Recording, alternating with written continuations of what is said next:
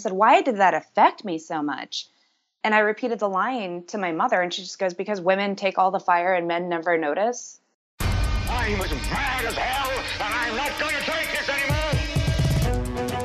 So you lie to yourself to be happy. There's nothing wrong with that. We all do it. We all go a little mad sometimes. Come on, which one of you nuts has got any guts? Let's put a smile on that face. You're only as healthy as you feel. Listen to me! Listen to you by what right? Because I have a right to be, and I have a voice! Ladies and gentlemen, welcome to Pop Culture Case Study. Yeah, let's do it. I'm pumped. Let's let the healing begin. All right, hi everyone. Welcome to another episode of Pop Culture Case Study, where we analyze pop culture from a psychological angle, a part of the Following Films Network. So, this week, of course, the only movie that is really being talked about is Wonder Woman, and we, like every other podcast, are covering that. And to do that, I have a return guest. I have Jesse Lauren, who you would have heard on our Whale Rider episode. If you haven't listened to that, you should. It's a really good one, and she was great on it. So, thank you for coming back. Oh, thanks for having me back, David. Yes, of course. So before we get started on the movie, is there anything you want to kind of advertise for, or where people can follow you on Twitter? You can follow me at Search to Find You, and I'm not really advertising for anything just now, just living life. All right, nice. So yeah, definitely follow her on Twitter. She's a great follow, so check her out.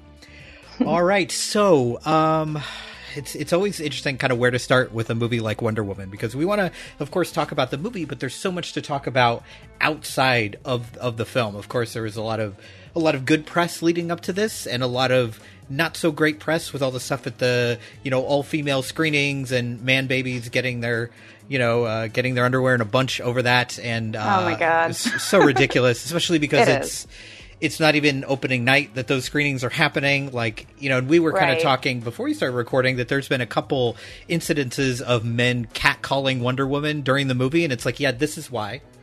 Yeah, absolutely. This is why. It's like, how about we just give women a safe space to enjoy something that is meant to be empowering? Yeah, absolutely.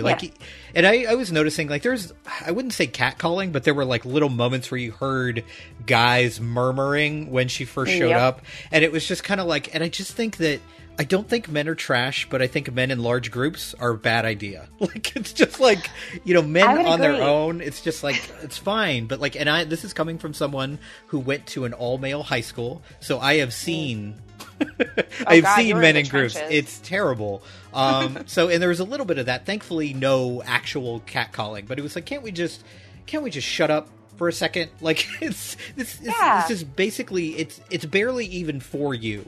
This is not there for you. This is a woman superhero, which we never get to see, and we finally did. So that aside, what did you think of Wonder Woman? Well, I am very freshly out of it. I just got home from seeing it about an hour ago, and I actually didn't expect to see it. My mom wanted to see it, and I don't follow Wonder Woman as I never read it as a comic, so I wasn't super into seeing it. Mm-hmm. And I just got the idea. I was like, hey mom, let's go together, because she wanted to go and I didn't want her to go alone. And I ended up enjoying it so much more than I ever could have thought possible. And I ended up crying 3 times, which I really didn't expect. It really affected me. I was really amazed. And it's just fantastic. It's phenomenal. It's a very well put together movie. Mm-hmm. At no point did it seem to lag. Great. And it's acting. 2 hours and 20 minutes. So that's not nothing. Yeah. No, it's not.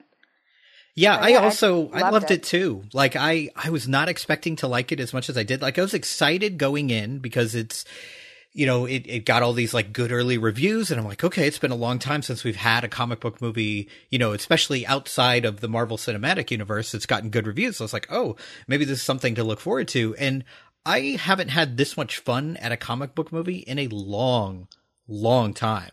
Absolutely same. Yeah, I mean, I like most of these comic book movies. Most of them are serviceable to good to very good. And this was just I think it was interesting to me because I think it shared the two movies I thought of as I was watching this movie. You have the beginnings with her in Themyscira, with her being raised, and it was a very Lord of the Rings vibe going on, which I am as soon as I see something like that, I'm okay, I'm in. This is a good buy-in for me. And then later in the movie, as we have the kind of World War stuff going on, I noticed some similarities to Captain America, the first Avenger, the first Captain America movie, and her her team of merry men, that kind of the same thing. But I actually felt like this movie did it better. I really enjoyed the camaraderie. I thought Chris Pine was fantastic in a in a supporting role, but a true supporting role, not the supporting role that steals the limelight, but like he was there for her. And Gal Gadot, who is not, to my mind, who's not a great actress, but I think she's good here. She did a really good job. Yeah, it's like she's found her niche. I was talking to my friend Sheila about this, and she was kind of comparing it to Chris Hemsworth in Thor. And Chris Hemsworth is not a great actor, but as Thor, he fits perfectly that mold, and she fits this mold. It's just like everything came together at the right time in the right place. Oh, I absolutely agree. And my mother and I were actually just discussing different actors who find their niche, as you say. Mm-hmm. And I mean, some people will criticize it. It's like, oh, you can only do one thing. It's like, but this is like life. If you can do that one thing, do the one thing well. If people like it, then great. Right. I mean, it's just like Keanu Reeves now doing all these action movies. Like he's found his spot. And it's like, I'm a big fan of saying that he's not a bad actor. He's just a limited actor. Like he has this one lane, and if he stays in it, he's great. And I think Gal Gadot has found her lane. Right. Absolutely. No, we were talking about it in terms of, Jensen Ackles and Jared Padalecki for Supernatural. Cause they're in like this, 12th, 13th season. Yeah, I think that show's been on for 25 years at this point. Yeah, like, it's just forever. Listen, it's not good acting by any means, but it's enjoyable and it's fun, and they do all this fantastic charity work, and they treat their fans like gold. So it's like, great. If you can only be Sam and Dean Winchester for the rest of your lives, fine. I mean, like, why criticize that? I think it's a good thing. That just comes off as jealousy to me. Because if you honestly ask any person, like, if you could do that, would you? Yeah, absolutely. Yeah, they look like they're having a blast. Like, it's fine. No, totally. And they do. If you watch the bloopers, because I'm obsessed, of course. It's trash, but I love it. So nothing wrong with that. We all have our guilty pleasures. We all have things we know are trash, and we enjoy every second of it. There's no shame. I'm not even guilty about it. Not even guilty about it. I'm full on like, oh, I love the Winchesters. Go get that demon. Anywho, back to Wonder Woman. But yeah, Gal Gadot, like oh God, the expression in her eyes and in her face was just so perfect at every moment, at every angle of the movie. And that's not just because she's beautiful. I mean, she is, but I don't know. She just really sold it for me. And like I said before, I have no like concept of Wonder Woman really. Like I knew that she existed. I knew she had the lasso of truth, and that's like all I knew. Right.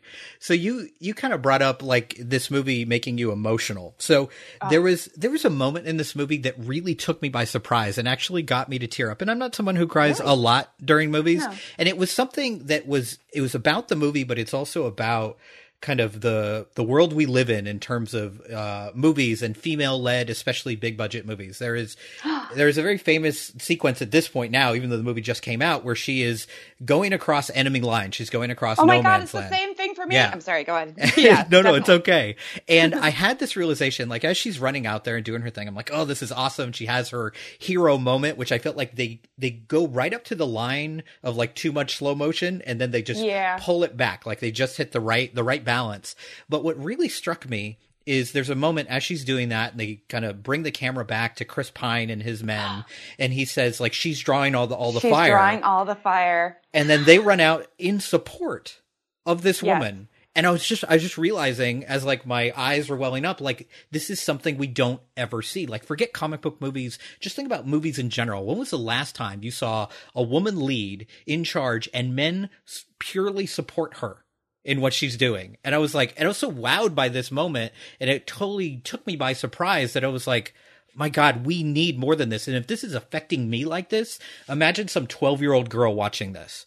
And like she has a role model in a movie where men are supporting her and men are good to her, you know, and are following what she does not because she's beautiful, not because, you know, they like her, but because she's the most capable.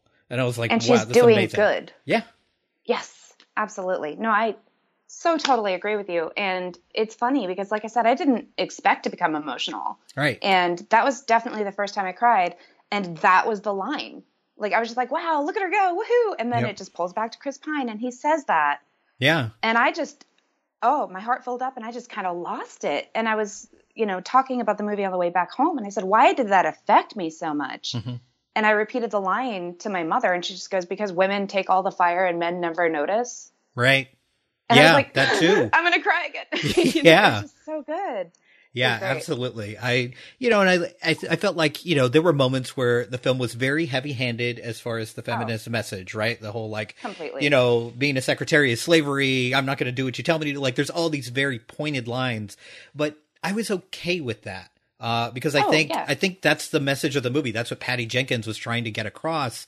And it's really important for women and girls to see that message that like, you don't even, in this time period where, women were by law and not just by action, second class citizens, she still stood up. And like, I love that even in these moments where Chris Pine has to shuffle her out of the room because she's broken some social mores, he never chastises her. He never tells her, don't you ever do that again. Don't you know you're a woman, be in your place. Like, it's very just like, well, that was awkward. Let's move on to the next thing because we're in a rush. And I like that it wasn't, she never got beaten down by the sexism that was inherent in the society. No, absolutely. In fact, she kind of becomes enraged by it. Yes. And instead of being seen as this like ridiculous, hysterical woman, she is presented as powerful. Right. And that's another something that I want young women to see as well, is like, just because you're angry and just because you don't agree with what's going on does not make you a bitch. Right. Like, speak your mind, say your truth, do what you believe is good. And I just, wow, it was amazing. I completely agree. Yeah. And I think Patty Jenkins deserves all the accolades that she can get. We just did an episode on Monster, which was her first and only kind of full-length film that she's made, which was 12 years ago, which is just horrible that it's taken that long for her to get, to have someone behind her and actually believe in her to make another feature-length film. But I think I was talking to my wife about this after we got out of the movie, and especially the scenes in the beginning where we have Diana growing up. And if you have a man doing this, it doesn't work. If you have a male director, it doesn't work. You have to have a director who knows about female friendships. And most men have no clue. Like, we look at female friendships as competition. And there was some competition or there. Pillow fights. Right, exactly. But this, it was like you could see the way they interacted, whether it's Diana and her mother or her mother and her sister who is trying to train Diana. Like, all those relationships felt real and felt earned. And they did that all in like 15 minutes.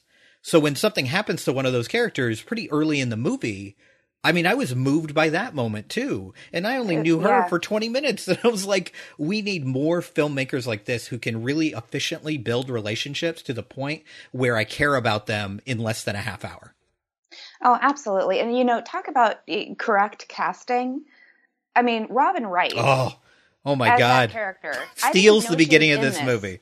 Oh my goodness. I didn't know she was in this. And I got to tell you, I know it's weird, but just from like a filmically historical standpoint, my heart was just screaming, yeah, Buttercup, you saved the day. That's right. You go. Like, I loved seeing her as this glorious, revered warrior. It was just amazing. Yeah, the other thing I noticed is when you really break this movie down, and without going into too many spoilers, basically it's a hero's journey for a woman, which we never see. And her figuring out, like, when she leaves, she is, she's probably like in her 20s or whatever, but she has a kind of teenage mindset. Like, everything I've learned is right, and I'm ready to go change the world. And it's about the process of her figuring out what the real world is like and what decisions she makes. Does she give in to that darkness, or does she stand against it? And I loved that. And there are changes that I would make in the plot, but I think the overall arc of her character is really well done. And I think this movie is shockingly well written, because there's like 3 or 4 writers on this film. And usually when you have 3 or 4 writers, you're always kind of like, this has got a lot of cooks in the kitchen here. But I think they did a really good job with her character, and she was always the focus. Even when you have Chris Pine cracking jokes and you have all the merry men doing their little thing, it's always about her, and all that stuff really works.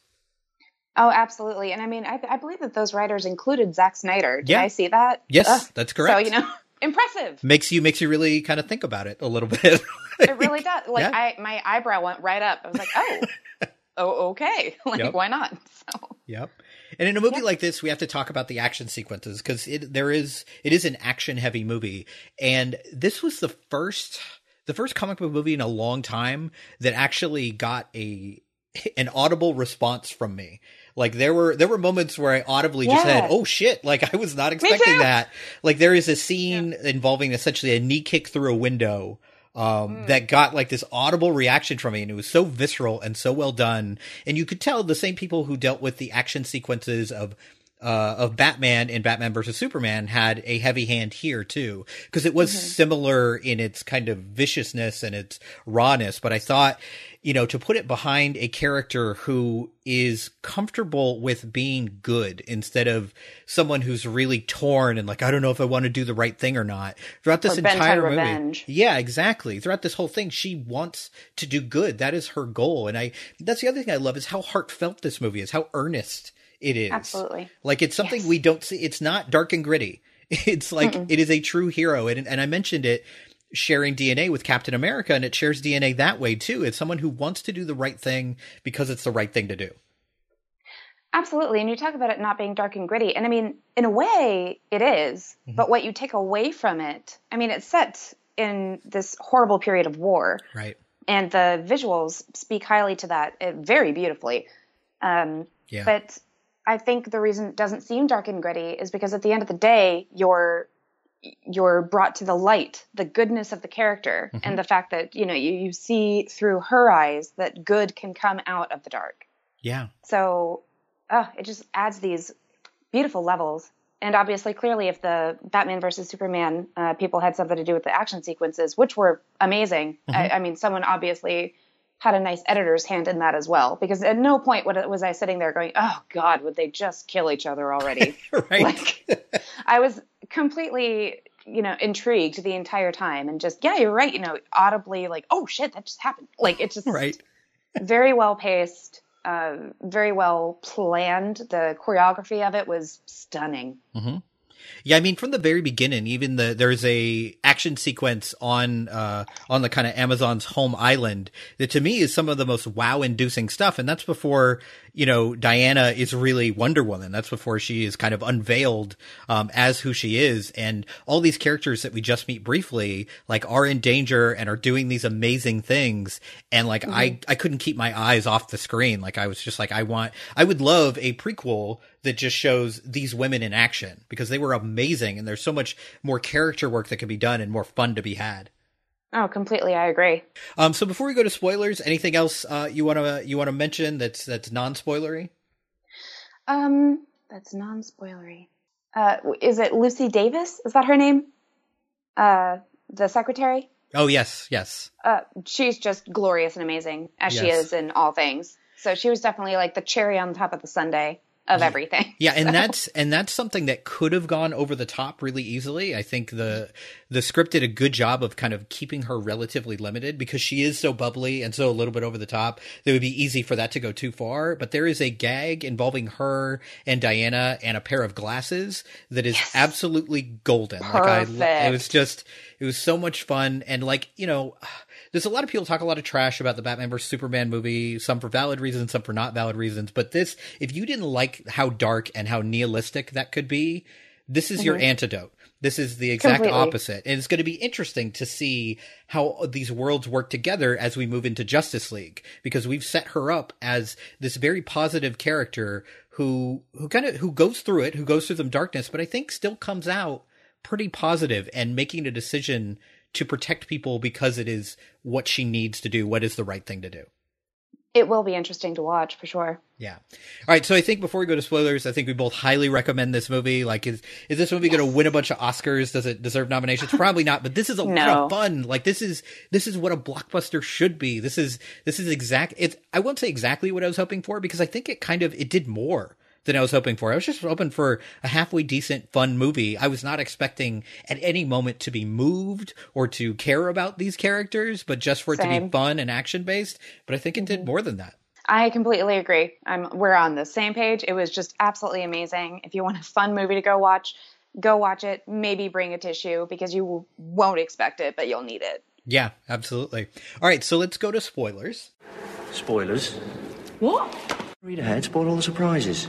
Not peeking at the end. Isn't travelling with you one big spoiler? That's classified. It's what? It's classified. I could tell you, but then I'd have to kill you. So the one thing I wanted to bring up, so there's this whole kind of plot contrivance about like Ares is looking for Diana, right? Yes. So I thought this movie, and you find out who Ares is, and it's very strange for me because Ares is played by David Thewlis, who is the nicest person in the world in the Harry Potter series. So that was very strange to see him as a villain. It kind of threw me off a little bit. But I think this story is so much more interesting if Ares never shows up. Oh, God, I so agree. And just as a little, like, tangent antidote to that, like, yeah, obviously he's Professor Lupin and he's, like, the nicest character in all of Harry Potter. But the entire time I was watching Harry Potter, I was thinking, but that's the guy who killed his mother in Dragonheart, so he's gotta be evil. My wife said the exact same thing, and I saw that movie when it came out, and I couldn't tell you anything about it, but she has held on to that so tight. So your wife and I have something in common. Seriously, it's so every time I see him, I'm like, but you're evil. Like I know you're a smarmy little. You're evil. I know you are. So, like, the second he showed up, I was like, oh, that's him. Oh, that's hilarious. Oh, man. Like, that's him for sure. Everyone's going to be like, oh, no, not Professor Lupin. He's the nice guy. Nope, him. I'm totally ready. Him. Yep. So I think the whole kind of crux of the story is really about, like, you know, Chris Pine's character is constantly telling her, like, this is not about one person. This is complicated. This is messy. There's a lot of bad people and there's a lot of good people. And we're all kind of entrenched in this. And her kind of coming to terms with the fact that it's not just Ares who is like gone into these people's minds and warped them somehow. So I think if like there is no Ares in this movie, one, we don't have the CGI fest at the end, which gets a little repetitive and a little like, okay, let's move on from this. Like I can't take this seriously anymore because nothing is real.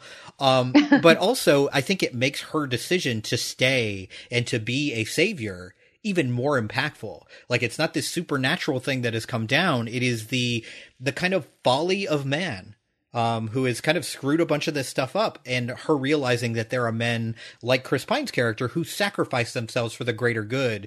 And that is what kind of ties her to humanity. Yeah, I agree. I think they tried to handle it as best they could to try to impart the same message. Yes. Simply because they're like, oh, you know, he doesn't control anybody. He just whispers and the men choose to do what they do on their own, you know, that sort of thing. And so, I mean, I appreciated that, but I completely agree. There could have been so much more philosophical intrigue had the character not been in the film at all. Not necessarily didn't exist. Right. But had he just not been in the film at all. Right. And then plus we have this weird flashback with Ares getting struck down. And you still have David Thewlis's face and his weird mustache. And I was just like, this doesn't work for me. Please keep the helmet on. Like this is this like God. Intellectual dorky looking guy is the god of war. Like, that's not really working for me. Yeah, my mom was skeeved out by the same thing. She was just like, I mean, very clearly that's just his face on someone else's body. It's bad Photoshop. That's all. Yeah. Yeah. So it's just like, yeah, calm down, guys. Right. I don't know. But insofar as the CGI fest, whatever, I did really like the symbolism involved where she contained the power of his hatred and used the power of love to kind of strike him down and smite him with his own energy, I guess. Yeah. Yeah. So it was a nice little, obviously ham-fisted and very heavy-handed way of saying, like, you know, what is it? The wolf you feed best is the one that wins out. Yeah, exactly. Yes. Yeah. So I also like they had this moment with her holding the tank up and making this decision. And I kept thinking she was going to throw the tank at Ares. And I love that she made the decision to quite literally put down weapons of war to fight this battle. And I was like, wow, what an interesting decision. And this movie is filled with like some really iconic images, whether you have that or whether you have her first starting to stride across the battlefield or her moment after she kind of stands over the tower that she's destroyed with the sniper. Like there are a lot of really well filmed, just fantastic pulp comic book moments, but I don't think anything equals. There's a line that she says, and we talked about this movie being really genuine and really just diving into some people would call it cheesy. Like she has this line where she says, I mean, quite literally, I believe in love. And I loved how genuine that was and how much she believed that. And that really defines her character. And they didn't make it a joke and they didn't make it ridiculous. They just really went for it. Yeah, Yeah, I was just having a discussion about that earlier today where, feeling things in this day and age doesn't seem to be very cool. No, it's seen as weakness. Isn't even cool. Yeah. Exactly. I mean, you can actually see it very reflected in the music that's popular nowadays, which has very little emotional substance. Yeah, true. And, I was riding along and we were listening to music. And of course, I'm ridiculous. So I have this big 80s mix. And what was it? It was Tears for Fears. Head Over Heels. Oh. No, I'm sorry. It was Crowded House. Don't Dream It's Over. Oh, and I'm just screaming it at the top of my lungs. And my pastor was just like, this is so theatrical and emotional. You don't hear this music anymore. I'm like, yeah, because people don't want to feel right now. Right. Like, we're being taught that it's not okay to feel emotions. And, we're just having that conversation. Then we go into this movie and we're like, we felt things. This is wonderful. Yes. But yeah, bring on the earnest, I say. Yeah, absolutely. And even it would have been also very easy to not have a romantic lead in this movie. Because I think when people who are kind of outside of the world of actual feminism read, male feminists, will sometimes think of women as feminists as being like above relationships and above attraction. And I love that we have that moment with the two of them. I love that that is what kind of gives her a little bit of strength at the end, where instead of a woman being in service to a man's plot, it's the other way around. Like his sacrifice is in service to her heroism. I can see that point. I was a little disappointed. I thought it was slightly superfluous. Like I don't think it served too much. I still think he could have loved her and could have sacrificed regardless. But, so I'm a little torn on that, but I'm torn on the same, how are they all getting razors to shave their glorious armpits completely clean on that ridiculous island? You know what I mean? So it's like, obviously we're not within the realm of reality, and there are things that could have been different to make a stronger statement. But again, I think that boiling it down to the simple and the clean and the earnest is the best way to make an impact, especially in today's society. Yeah, I totally agree. All right, I think that's enough on Wonder Woman. I think we both really enjoyed it, obviously. I think there's a lot to like here. And I do just love how the only word for it is earnest, and how it just kind of dives into that kind of 1940s, 1950s style of comic book hero, instead of worrying about like you mentioned, like revenge or what it means to be a hero. Instead of it's like, no, what it means to be a hero is to be a hero, and I'm going to do it. And I love her agency in that way that we get in this movie. I agree. That's that. To be good, to be a hero is to be good. So be good. It's as simple as that. Yep. All right. So one more time before you take off, why don't you let people know how they can contact you? Well, you can follow me on Twitter at Search to Find You. And anytime you tweet at me, I will tweet back. I've got a little notification thing. So, I'm all set. Nice. All right. So we're going to take a break, and then we'll come back with Fangirl Fixation with Britt. We will continue her film education and talk about what's coming out next week. Fantastic. Thanks, David. Hello, my name is Andrew. I'm the host of The Last New Wave, the podcast that looks at the wide and varied nature of Australian cinema. If you've ever seen an Australian film and thought, man, I wish more people could see that, then this show aims to do just that. By bringing you reviews of the latest Australian films, as well as retrospective looks at notable and forgotten films from Australia's history, The Last New Wave aims to help further the audience of Australian cinema. We also aim to deliver looks behind the scenes with interviews with directors, producers, and actors of Australian films, such as the director of The Man from Hong Kong, Brian Trenchard Smith, and the director of All This Mayhem, Eddie Martin. So, make sure to check out The Last New Wave by heading over to abfilmreview.com for episodes, or following on Twitter or Facebook at The Last New Wave. All right, so we're back from our break, and it's time for Fangirl Fixation with Britt. Hi, Britt. No. No, just no? Just no. I didn't even say hello. I didn't even say hello, Britt. I just said hi. Yeah. I can't say hi to my wife without no. It's suspect. All right. So anything you want to talk about before we jump into your film education? You want to talk about your thoughts on Wonder Woman, or because we did actually see that together? Well, I had to find things to be upset with, so I think that says enough. It is what you do. Oh, you had to work. Yeah. To be upset by. So I was angry over nail polish. Right. So, like, in general, you liked it a lot. There were, like, little nitpicky things. Yeah, like, so I never saw Batman vs. Superman, so I had things that I didn't like about Gal Gadot, or how you say her name? I never know. Yeah, I say Gal Gadot, but I don't know. Gal Gadot. Oh, yeah, it is Gal Gadot. Well, yeah. It's spelled whatever. That way, but... You know what? The person with the face and the thing... Wonder Woman? Just stop right there. Yes. Because, you know, like, my argument is that, like, I feel like she's too small and wasn't athletic looking enough. But I feel like they made up for that a lot with the other Amazons. That made me very happy. Definitely. And, like, all the sequences in the beginning were really awesome. Mm-hmm. And Robin Wright is just getting even more what a badass, attractive. Man. And she's like, awesome. And I love that she, like, had a scar. I was like, yeah! Yep. All right. That's pretty much it. Yeah. So you liked it. Yeah. We're seeing. Yeah. Okay, cool. All right, so it's been a while since we actually watched the movie that we're going to talk about today. Do you remember what movie? The Black Lagoon thing. Nope, that's next week. Well, you made me watch that. Yeah, you watched, but we haven't recorded on Manhunter. Oh. The Michael Mann. Right. What do you call it? Well, this is what happens when you have me trying to do ahead of schedule. I know. I'm just going to remember the last thing I watched. All right, fine. Manhunter. So yes. Manhunter. All right. Very 80s movie. That was at the very beginning of the 80s. Well, it was made in 1986, actually. Oh, no, that's right. I checked the best year ever. Yeah, that's right. The best year. All the best things were born in that year. That's right. All right. So this is, of course, based on the book Red Dragon by Thomas Harris, which... is, I guess, the prequel to Silence of the Lambs, so it's another Hannibal Lecter story. So what did you think of Manhunter? Was it hard for you to get past the only 80s thing that was hard for me to get past was, like, the constant musical scoring. It reminded me of that movie you really like, with Rutger Hauer, the, like, fantasy movie. Lady Hawk. Yeah. Where it has this kind of constant, almost electronic music in the background. I had to work to get past that. That was annoying me with this. I also had a hard time because the main actor who plays Will Graham in this. This is William Peterson. Yeah. Mm-hmm. I know him from CSI for like 15 years. Right. He looks like a baby here. It's weird. But it's still very much him. Yeah. And so...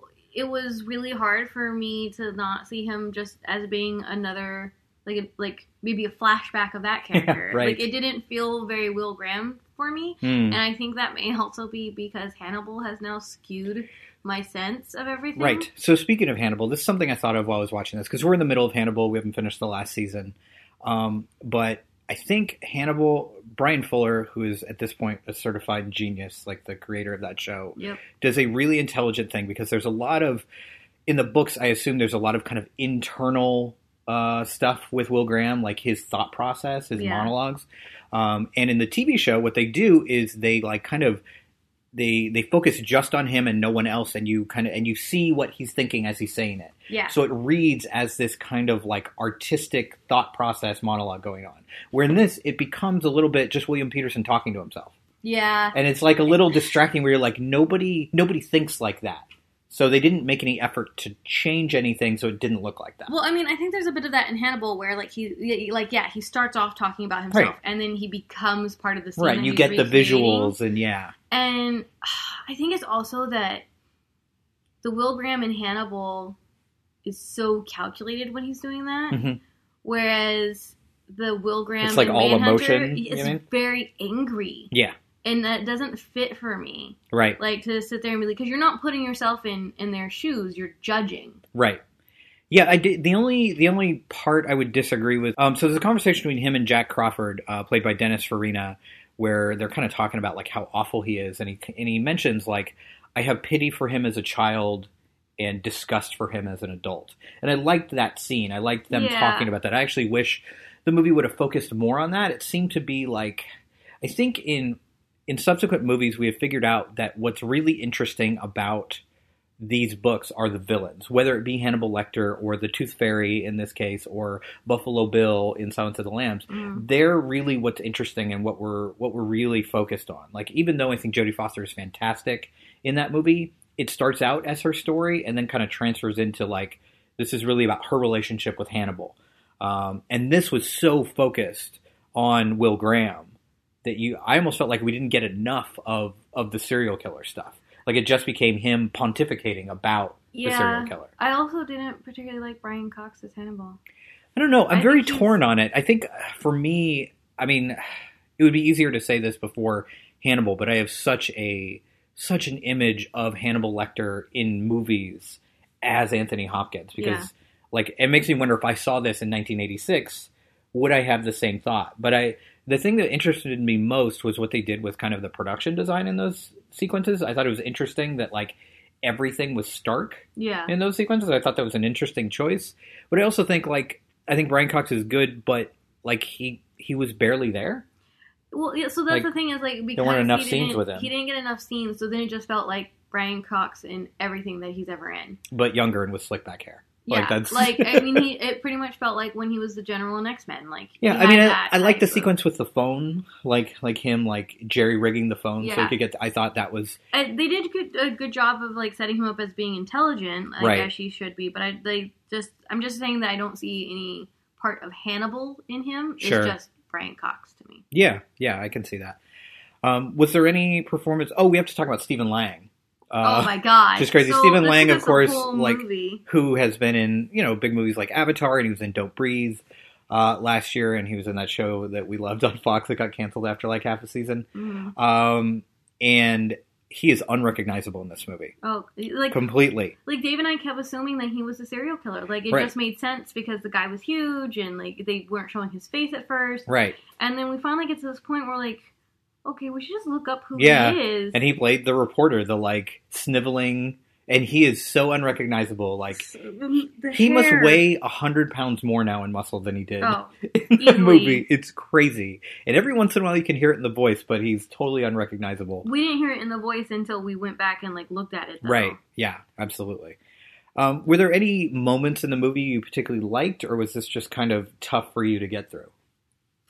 I think it was honestly just tough for me to get through. Like I didn't feel any connection with the family. The whole thing with the kid like having to protect his mom got weird. Like there was no setup for that. It was just like this random thing they threw into the plot. Right. I mean, for me, I liked it, but I think I liked it because I could see kind of where the director was going after this. Because this is directed by Michael Mann, who became a pretty good, not pretty good, but like a great action director. He did Last of the Mohicans and he did Heat.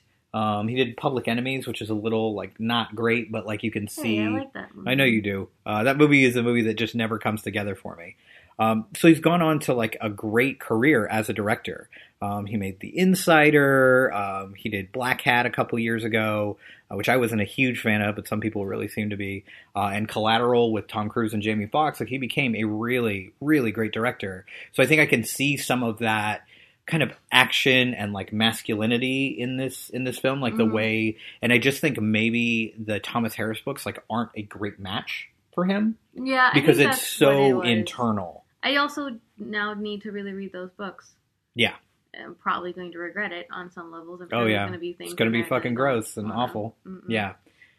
So can you see why people would think this is a great movie, or do you think people are just like looking at his career now and looking back and going like, oh, he was really good back then too? Yeah, I don't know, because I don't think it was that great of a movie, and maybe that's just because there have been such better things now for Hannibal, and especially Will Graham. Like maybe if I had seen this before we started watching Hannibal, I'd feel differently. But I'm just like, the hell is this cheap imitation bullshit? All right. So last question about this: Do you see anything in this movie that you've seen in later movies? Do you see its impact? I mean, the only impacts that I see are things that they did in Hannibal, like little odes to it, like the whole fire wheelchair thing. I don't know. Like, I wasn't really thinking about it when I was watching because I was just trying to get through it. So. It does seem like a movie in a lot of ways that is of its time. It is very much an 80s action film. So it can be really hard, I think, to separate that. So I liked it, but I had heard a lot of great things about this, so I think I was expecting more than I got. Right. So I enjoyed it, but I wasn't like completely wowed by it. Like it wouldn't be in my like even probably top 5 of this director's movies. Like I think he's done a lot better. But again, this was very early in his career. I think this was like his third movie. His first movie was Thief in 1981 with James Caan, but so it was pretty early. So maybe it's just like a matter of he hadn't really hit his peak yet. Yeah, exactly. All right, so that is it for your film education. So now we're going to talk about the 3 movies coming out this week. The first of which is My Cousin Rachel, which stars Rachel Weisz, which is all I really care about. And it's actually based on a book that was written by the same author that wrote two Alfred Hitchcock movies, Rebecca and the Birds. So what did you think of the trailer for My Cousin Rachel? Oh, well, first, it's a period movie with great costuming, so down. Right. Second is Rachel Weisz, so down. Mm-hmm. Like, And also that kid who was in the Hunger Games movies, who played the guy with the trident. What's his name? You know this stuff. I should know this stuff, but I'm really tired. Yeah, but anyway, the guy with the Joker smile. Yeah. That guy. Yeah. So I mean, this is right up my alley, like as far as genre and actresses. So.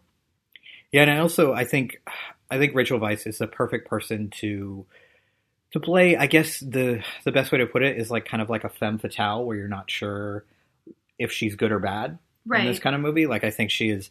I mean, she's got like the kind of darker features and like the kind of piercing eyes, like that you're like but drawn her face to. Is but also you're like super sweet looking. Right, too. exactly. Like, it really plays on that balance. So for me, like femme fatale is somebody who is like, I mean, not to say that she's not striking. But, like, it's somebody who is, like, drop-dead gorgeous, like, very hard features. Sure, and I think she's softer, so Yeah, it works that's true. with the not knowing if she's conniving or not. Yeah. And it kind of makes me think of Prussia in the Etiquette and Espionage books. Oh, yeah. You haven't done don't think those? I've gotten those. Yeah. Yep. Anyways. Yeah. Here's another selling point for you. Ian Glenn, your favorite guy from Game of Thrones, is in this as well. So you got that going for you. Watch him in tailored suits all day. Yeah, I mean, this movie, like, the trailer doesn't give away a lot, other than it's essentially setting up, like, we don't know whether to trust her or not. Like, that's the entire trailer. Right. But I think the trailer just looks really striking and looks great, and it's going to be a matter of, because when you have period pieces like this, I think you always run the risk of it being too slow for modern audiences. Fair. So it makes me wonder, it's going to be all down to the director. To see if he can really pace this right. But it looks like there's a really good cast attached, and it looks really good, like just aesthetically. It looks like something I enjoy. I'm excited that there's so many period pieces that are coming out this year, and by that I mean 2. What's the other one? Beguiled. Oh, yeah. Can't wait for that. Yeah. For sure. Yeah. I think that one I'm looking forward to more than My Cousin Rachel. But My Cousin Rachel looks really good. Like, I'm excited for it. All right. So the next movie is a movie that Britt, after we watched the trailer, said, not seeing that. Nope. And that is Megan Levy, which is basically, it says, based on the true life story of a young Marine corporal whose discipline and bond with her military combat dog saved many lives during their deployment in Iraq. So this is a movie that, like, I feel this way about pretty much every dog movie. I'm like, I'm not seeing that. That's designed to make me cry. Yeah. Like, if you're a dog owner or an animal lover and you see this trailer, like, you're like, I'm already, like, tearing up watching this trailer. I'm not watching this movie. I'm not spending 2 hours crying over this dog. And then I'm just going to have to come home and, like, smother my dog in tears, and the dog's going to be like, what the fuck is happening? Right. My only reason I would want to see this is I think Kate Mara is actually a really good actress who doesn't get enough work. I think that's true. I noticed that I already have a bias against her thanks to House of Cards. House of Cards. And also American Horror Story. I don't think I watched it when she was in it. Maybe she was in the first season, right? Yeah, she was the cheater again, right? Yeah, exactly. Yeah. And so, like, I think she's already gotten stereotyped into being like the whore. Yeah. And so, because I have those characters like ingrained in my mind, like when I see her face now, I just have like this natural like disgust, which sucks because I'm sure she is a very good actress. Yeah, and it just seems like if you look at her. Like her recent work. I mean, there's a lot of TV work, which used to be kind of frowned upon, but now like TV is so good that like, a lot of great actors are going to it. But she was in Morgan, which people didn't really seem to like. We still haven't watched that. She was in The Martian, which of course did really well. She was in a terrible Fantastic Four movie. Like she's had a lot of misses and also Transcendence, that Johnny Depp movies that were supposed to be really big and just never caught on, except The Martian. But The Martian is all about Matt Damon and everyone else's kind of side. So it's kind of a shame that she seems to be missing, because I think she is actually pretty talented. I'd like to see what she can do. But this movie is just like, I don't know, all these dog movies, they feel so disposable to me. Mm-hmm. They just feel like, well, it's just like when we talked about this, when horror movies use dogs as bait, essentially, if your audience, you immediately care about the character who cares about the dog. So it's like you don't even have to do the work of creating a real character anymore. You can just have them be a dog owner, and then I care about them. Yeah. And that's cheap, you know? Like, so yeah, probably not going to see that one. But the movie we are covering this week is 2017's version of The Mummy. It's another franchise that seems to get rebooted every few... I guess that's not fair, because we just had, like, the Brendan Fraser one, and then before that, there was, like, nothing, right? Before the original. I like the first one of that. No, the first one's great. And we would be covering that this week, except I've already covered it. So, so we're not going to do that. It's because Dave doesn't want to hear me rant about the inconsistencies of the dynasties. Yeah, I definitely don't want to hear that. No. He already fell asleep with me just saying that. What? I'm sorry. I totally missed that. So this, of course, starring Tom Cruise, but really starring Sofia Boutella, who's playing the mummy. It looks like she is... Where is she from? Anything? Where is she from? Like, well, not her like background? State of origin. I mean, like, what other things would I have seen her in? Oh, she was in... Did you see Star Trek Beyond? Yes. Yeah. Crazy she person was, in Star Trek. She was, like, the female alien in that? The one that they were, like, working with? She was, like, all white. So I keep seeing her with just makeup on. That's right. why I can't recognize her. Okay. And she was in The Kingsman. She was, like, the number one henchman who had, like, the fake legs. Right. Yeah. Okay. So yeah. And she's also, and we talked about this, that she's also going to be in, Atomic Blonde, later this year too. So yeah, Sofia Boutella, I'm really happy that they're making the like big villain, the mummy, a woman in this, instead of, who's the guy who you loved in the Brendan Fraser movie? Do you remember his name? I don't, the actor or the character? Oded Fair, I think was his name. I think. Or maybe that was the other guy. I can't remember. But you really liked him. But I've noticed this really interesting trend in Tom Cruise action movies is that he is taking a back seat in these movies to women. So if you look at Edge of Tomorrow, he takes a back seat to Emily Blunt. If you look at Mission Impossible, he took a back seat to Rebecca Ferguson. Mm. And now in this, it looks like he's going to take a little bit of a back seat to Sofia Boutella.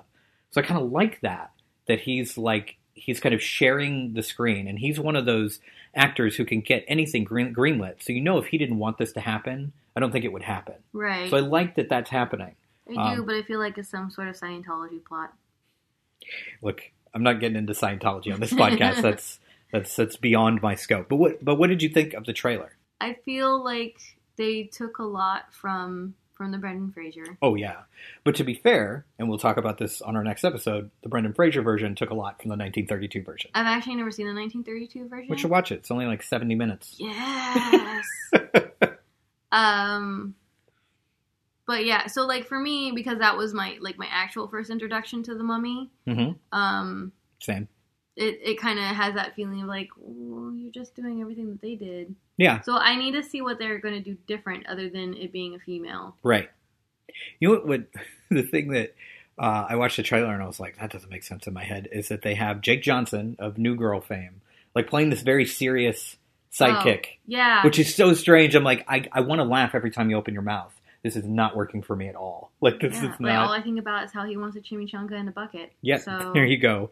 And I think I like the fact that it looks like they've relegated, in a lot of ways, Russell Crowe to kind of voiceover stuff, because he's got a great voice. Yeah, that's fine. But he had like the nerdy professor thing going. But I just, okay, so this might be a spoiler, so if you really are freaking out about spoilers about the Mummy, I don't know who is. And just on the cast list, he's listed as Dr. Henry Jekyll. As in, like, Dr. Jekyll and Mr. So Hyde. they're already trying to do, like... Oh, well, they're doing a whole Universal Monsters universe. No, I know, so... but they're trying to, like, actually tie them all in together. Yep. Interesting. So I mean... And that works, because I can see him playing a Mr. Hyde character, too. I can see him playing a Mr. Hyde character, but the part is that, like, the transition from Jekyll to Hyde is supposed to be significant. And he's already kind of a big guy. So I kind of want Jekyll to be like some simpering, like nobody unless they make not much mass. Unless they make Mr. Hyde like they did in that Oh God, no. No. In Van Helsing, there's just a giant CGI Van Helsing monster. Is definitely one of my like guilty pleasure movies. Yes. But God no. Yeah. Mostly because the guy who plays Dracula is hot. Oh yeah, you have a thing for that guy. Yeah. I forget. Also, it was a creepy guy in Moulin Rouge. Yeah. Talk about simpering. Jesus. Yeah, I love like all the hot people in that movie, like Hugo Weaving and Kate Beckinsale, and you're like that weird guy in the corner. That is so you.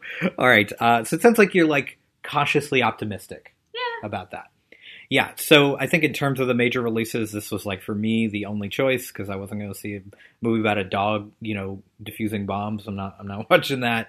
And my cousin Rachel wasn't playing anywhere. It's funny how much of a dog person I've made you. Yeah, well, also even before like we had dogs, like I don't like to see dogs in danger. Like it's, I don't know. Like I said, it's cheap and it's creepy. Like I just I'm not into it. And cats are too smart for that shit. They're like, deuces, I'm out of here. Look at the cat in fucking Alien. Jonesy is like, no, I'm good, man. I'm out of here. I'm going to go hide somewhere. Yeah. You're not going to find me anywhere. Yeah. All right. So anything else to add before we finish up this episode? I discovered that cons are scary, and I clutched a Jigglypuff for 4 days. Yeah, that's what a person does, I guess. Fucking anime. All right. So that's it for this episode. The next time we do an episode, we will be doing The Mummy from 1932. And as a special treat, the episode after that, our guest for The Mummy 2017 will be none other than Britt. You finally remember that I'm a wife and that I'm here, and then you can ask me. I was like, hey, you're here. We should just do that. Yeah. All right. So until then, I will be here diagnosing your favorites and judging you for what you watch.